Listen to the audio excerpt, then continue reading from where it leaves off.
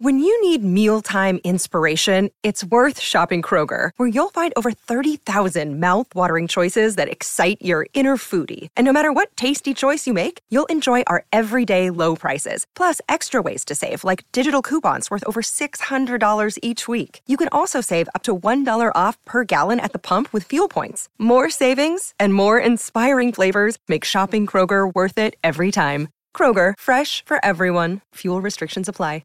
Another day is here, and you're ready for it. What to wear? Check. Breakfast, lunch, and dinner? Check. Planning for what's next and how to save for it?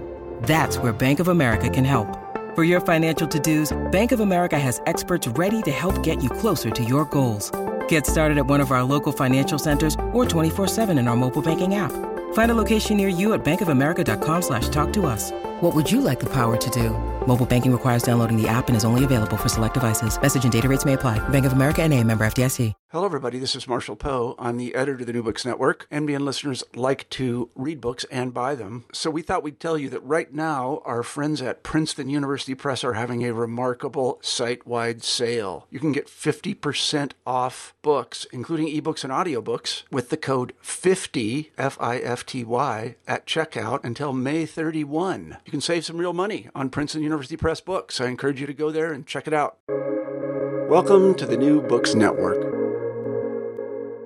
Good afternoon. My name is Brian Topher, Principal Architect of Topher Architecture, and you are listening to New Books Architecture, a podcast channel on the New Books Network dedicated to architecture and its publications. If you have any suggestions on authors who you would love to hear me speak with next, feel free to send me an email at btopher@topherarchitecture.com.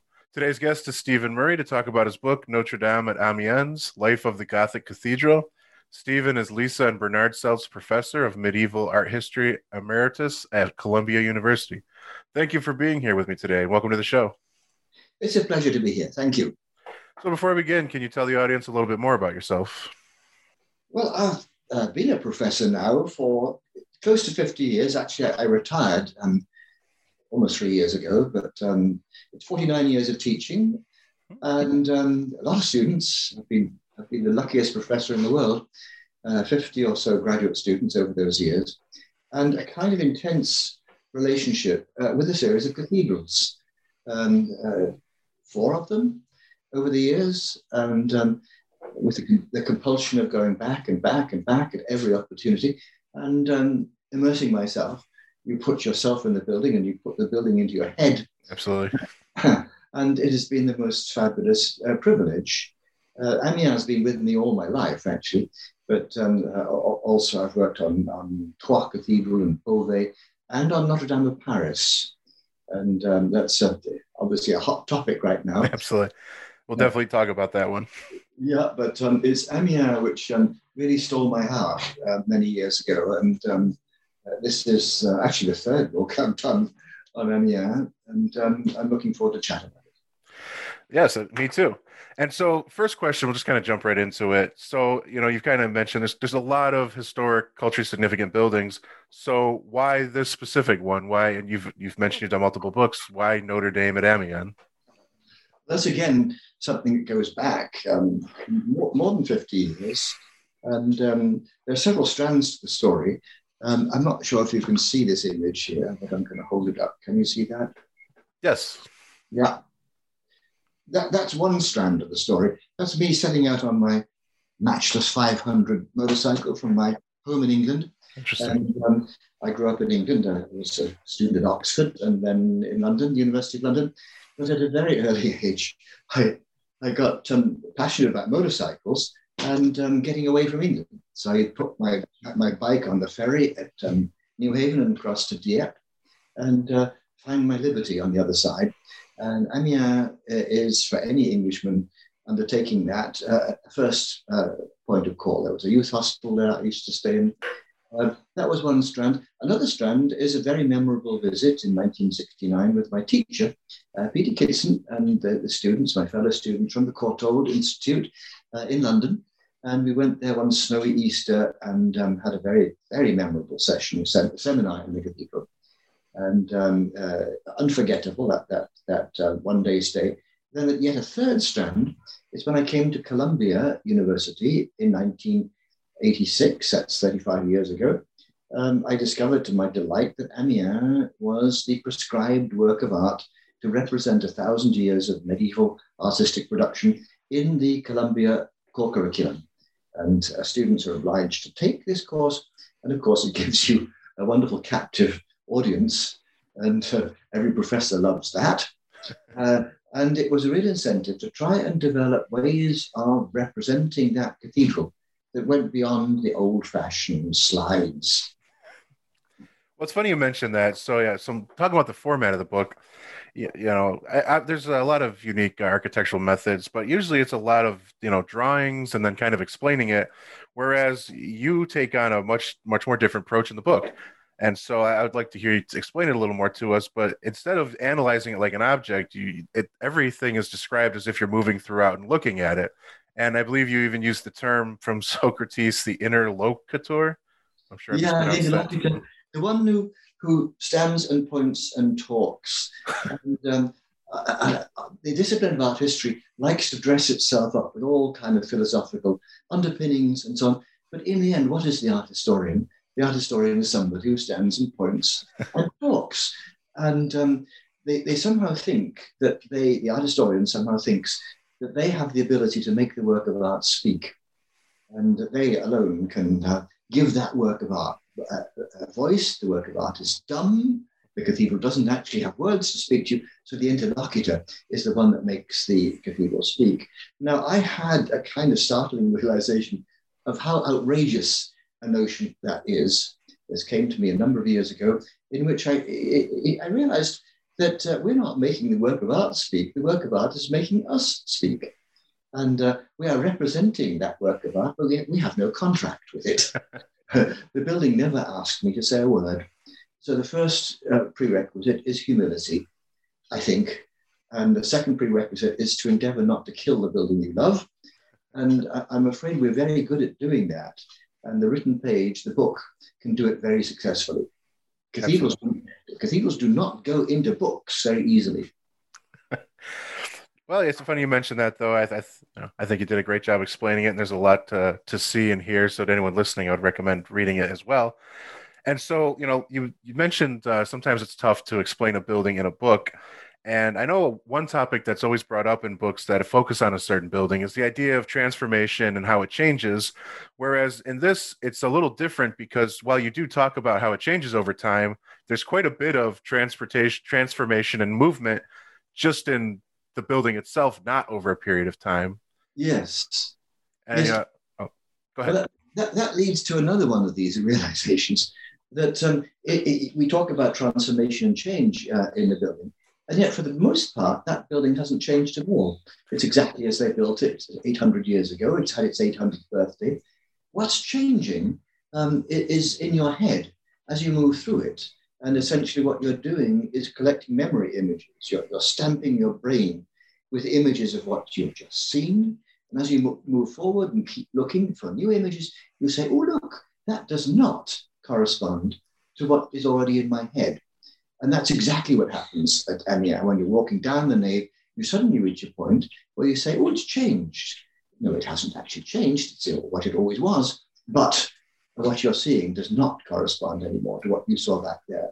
So a building is a fabulous mechanism, a mechanism to induce us to see change as though the building is transforming itself before our very eyes. A building is a vehicle for miracles, in other words, miraculous transformation. That's a great quote. And so kind of to elaborate on that, you specifically talk about the fact that many users who are in the building have this tension of whether or not they should move forward or linger. Yes. And again, maybe I'll mispronounce this, the idea of ductus and stasis kind of. That's it. And so, that's very interesting to hear about, especially because, again, not being in the building, and I'm sure many of our listeners have not been in there, I'm curious to hear how does the building achieve that? I think a lot of architects want that in their own buildings. Yeah. The building achieves it. I'll talk specifically about Amiens. I would suggest in two ways. Firstly, in setting up a truly spectacular and mind-boggling space frame, a frame for space and light, which really impinges very, very directly on our senses. And as we move through the building, you'll sense that space and that light is changing, especially, as I've said repeatedly in my book, when you reach the middle of the church, in medio ecclesia, in the middle of the church, there is that miraculous transformation. Suddenly, the building is full of light. The second way is in the articulation, the details, the capitals, the base molding profiles, the shapes of the windows, the window tracery. There again, you will fix a particular form in your head. For example, the lower nave aisle windows were very simple, simple oculus over 2 lancets. Then you get to the choir and say, oh, look, the shape of the window is different. There are 3 little oculi. So the details can be a vehicle for change. But I think it's the bigger one. It's the whole massive space frame with the light that is the most powerful. And you bring up, light and glass. And so I know one thing that stuck out to me that was very interesting is I think a lot of us assume these churches look the same way they did hundreds of years ago and that everything is the way, where you actually mentioned the fact that, one of the features a lot of people love about the building, the amount of light coming in through the clear glass, is not natural because of vandalism, changing of taste, and natural disasters. This was actually not how it was originally intended. And I know I personally thought that all those classic churches look the same way they've done over the hundreds of years, when the reality is it isn't. And I'm sure you have plenty of other examples of that in the building.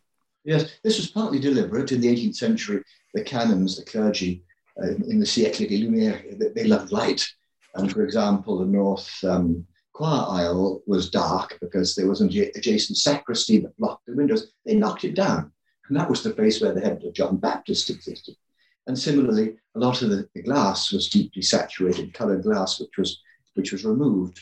But then we've also got to recognize that the bits of original glass in the upper choir are actually much brighter than the early glass in the nave. There is a trend in the 1260s or so. Do you remember Amiens begins in the 1220s? In the 1220s, stained glass is normally deeply saturated, just fields of color dominated by blue and red. When you reach the 1260s, the field of the window is very often grisaille. It's that silvery gray glass with an inset colored image. And that's what they're doing. And had those choir windows all survived, they would have looked like that. Right. Whereas certainly in the lower nave, so already in the building, there was that light transformation, but certainly it's enhanced by the vandalism that you mentioned. There are a bunch of accidents, storms blow the windows out. So it's all of the above. Yeah, and another interesting point in that, and so there's 2 things I'd love to kind of tangent off of there. The one you had mentioned, a lot of the building materials, particularly masonry, there's a lot of records, a lot of detail. Whereas when it comes to stained glass, which in my mind would be the most expensive and time-consuming part, it seems like it's not very well recorded and kept track of.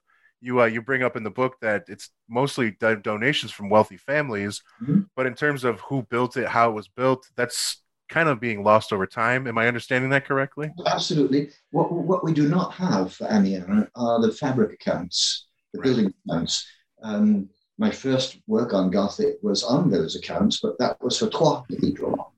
There's one particular year for which a building account exists for Amiens, and it's 1357.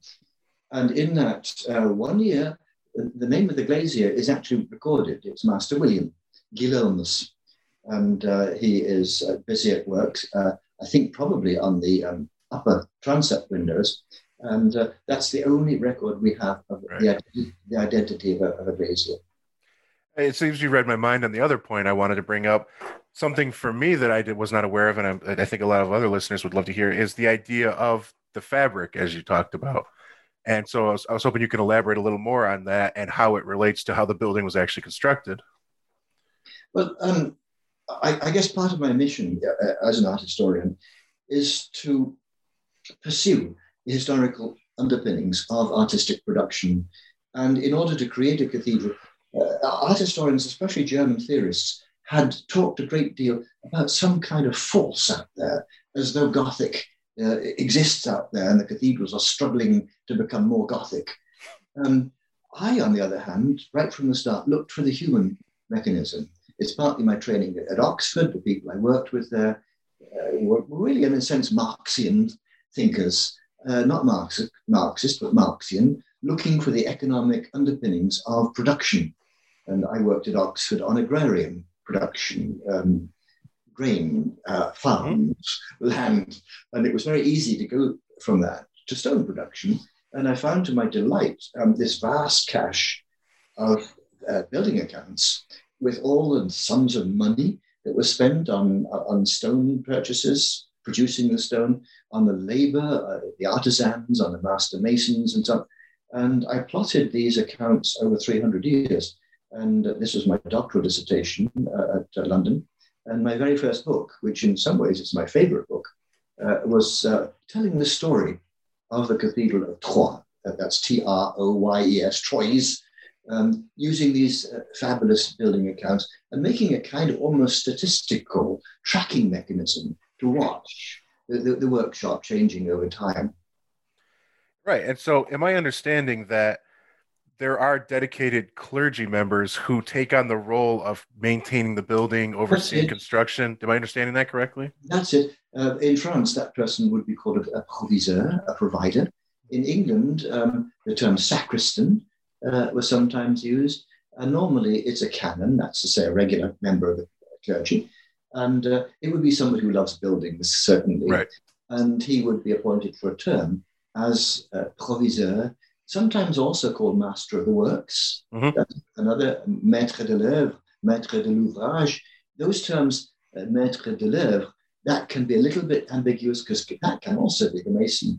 The terms are not altogether precise in the Middle Ages. They tend to be a bit soft-edged. But absolutely, there's a member of the clergy. The dean, that's the head of the chapter, that's the head of the chapter, becomes very involved in the fabric, in the work. He is nominally the supervisor of everything, not the bishop. The bishop is away a great deal, and he doesn't normally get very involved. And as you probably noticed at the end of my book, there's a particular dean that I identified with furiously. When I say furiously, I mean energetically, passionately, and his name was Adrien de Henencourt. And like me, he was a younger son, and I guess like me, he felt kind of useless at home. And had to go and do things, and make things different. But anyway, he unexpectedly, his elder brother died, and he became very rich. And in the meantime, he's in the church as a member of the clergy. He is the most powerful figure behind the fabric of the cathedral in the later Middle Ages. It's so, like I say, it's very interesting that I think a present day concept that we would be familiar with is construction superintendent or facilities manager. And so the fact that the building, obviously these churches don't happen overnight. This one in particular was constructed for a very long time. And so I assume that there's turnover in these dedicated clergy members. Would that be an effect on why there is some changes and transformation and not uniformity in the church? That's a good point. I think that's partly it. I think the clergy had their opinions about architecture. Mm-hmm. I don't think they were just passive enablers. I think they did have their opinions. And that could be an attendant circumstance. But the argument I make at Amiens is that you actually can, in the main period of construction that runs from 1220 down to the late 1200s, in that main period, you can discern three distinct approaches that you can probably associate with the named masons of the cathedral. And Amiens, of all those cathedrals, is about the only one where you can be fairly certain to be able to distinguish, particularly one of the masons, the last mason, whose name was Renaud de Caumont, you can know with absolute certainty that he was the one that did the upper choir and introduced those skinny flying buttresses. The front jacket of my book. Right. I'm very proud of that photograph. I took that photograph. Yes. That's the work of Renaud de Caumont, and those skinny open work flyers. That's Renaud de Caumont, and we know simply because there's a 1260 document that names him as Master Mason, and we know that exactly what was going on in the cathedral in 1260 because there was a fire in the building in 1258, which left its scorch marks on the stones. So it's a fabulous piece of physical evidence. You can see the scorched stones, and you know that what was done after that was certainly the work of Renaud de Caumont. And you can be fairly certain about what Robert of Lussage, the founding master, did. I made an assumption that the second one, Thomas, who actually probably did more of the physical building than any of the other two, was Robert's apprentice companion, Right. and the two came together. And Robert of Visage was probably an old man when he started, and he had his companion continue after he died. So that it's exciting for me as a historian because buildings don't always lend themselves to intense reading, but to find those three individuals in the building gave me great joy. And it's very interesting. I want to come back to the Masons, but something I do want to talk about when you showed us the cover of the book, you brought up the idea, the concept of using physical evidence to kind of date certain parts. Did I understand correctly that the buttresses actually started to structurally fail at one point, so they had to be added on to? Yes, yes. It's precisely those skinny flyers that I just pointed to. Right. And those were the invention of René de Caumont, and they were fashionable Absolutely. towards 1250 or so. Other buildings are doing the same, or the builders of other cathedrals are using the same kind of flyer. The Cathedral of Troyes, for example, has had those same flyers in the choir. But it's curious because in a number of buildings, Gothic cathedrals, the builders made the flying buttress a little bit too high. Right. In where they butt, because the vault wants to push outwards. And because these buttresses are very linear, there's not a whole lot of mass. You can't afford to make mistakes. And they've been placed a little bit too high for the arrival of the thrust. And all they had to do was stick another one underneath. And that was done in the late Middle Ages.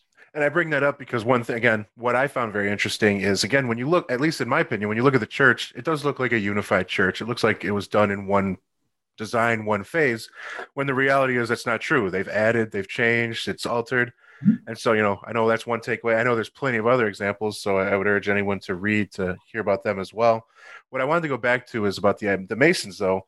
Again, another thing, I bring up everything that I wasn't aware of that I find interesting, is you bring up the fact that, particularly Master Masons, more so than today's age, they were regarded pretty highly.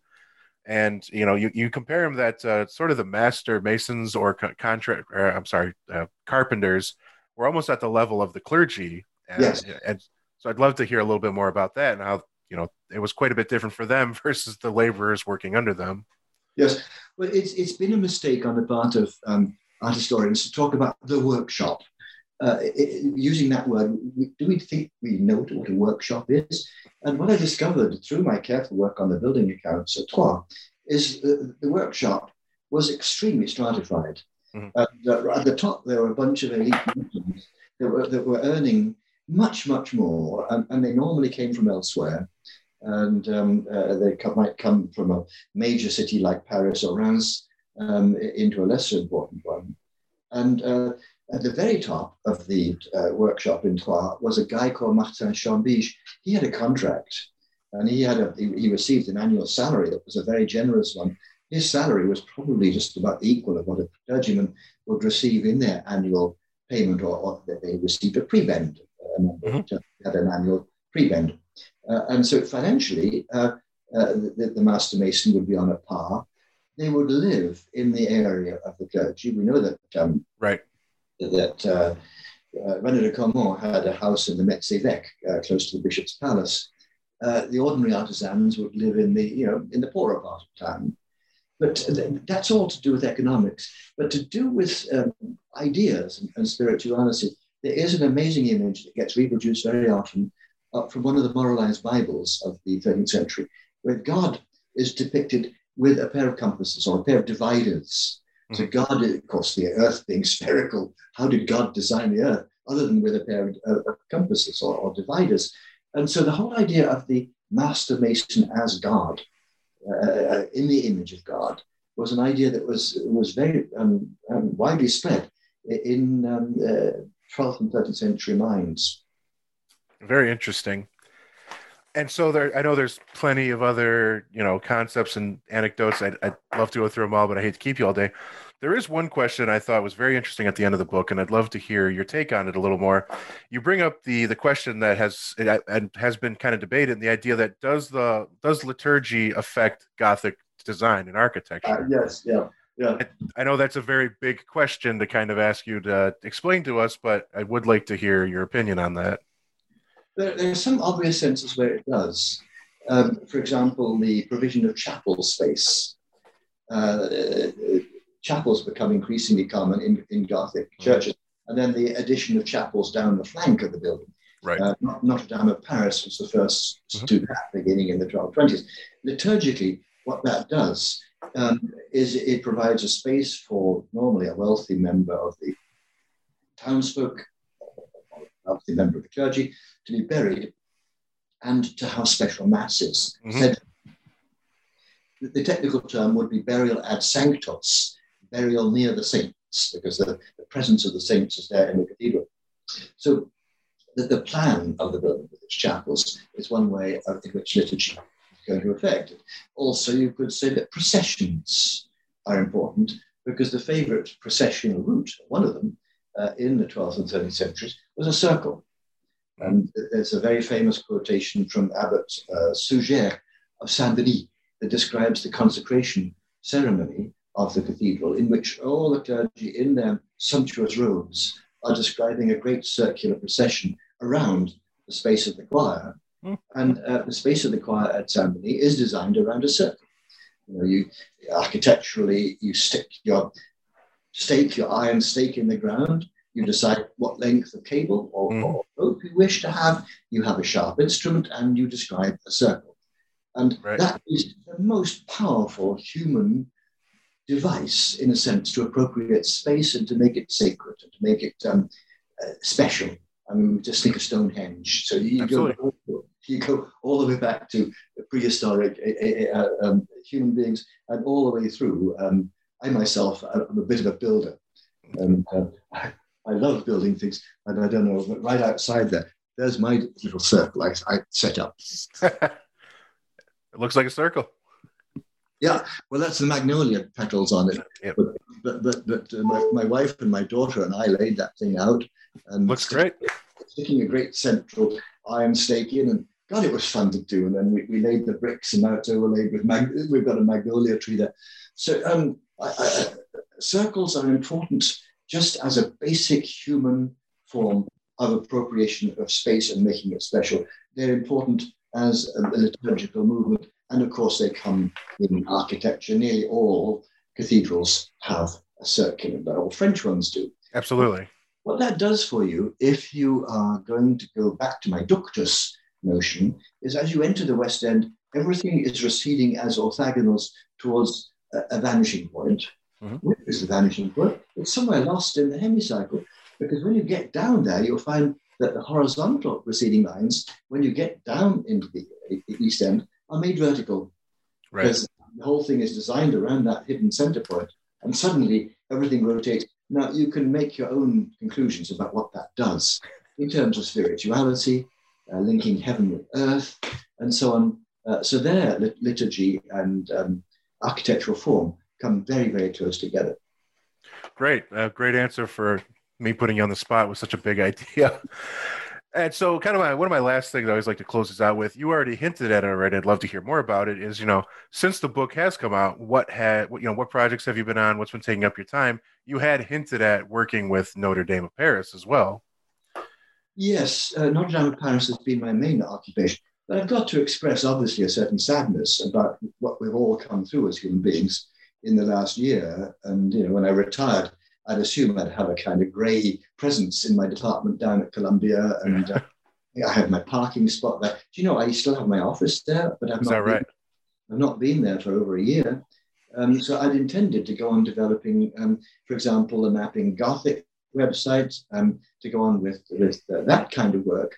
But in the meantime, I got appointed onto the board of the Friends of Notre Dame of Paris. That's a fundraising organization that was set up partly by my former student, Andrew Tallon.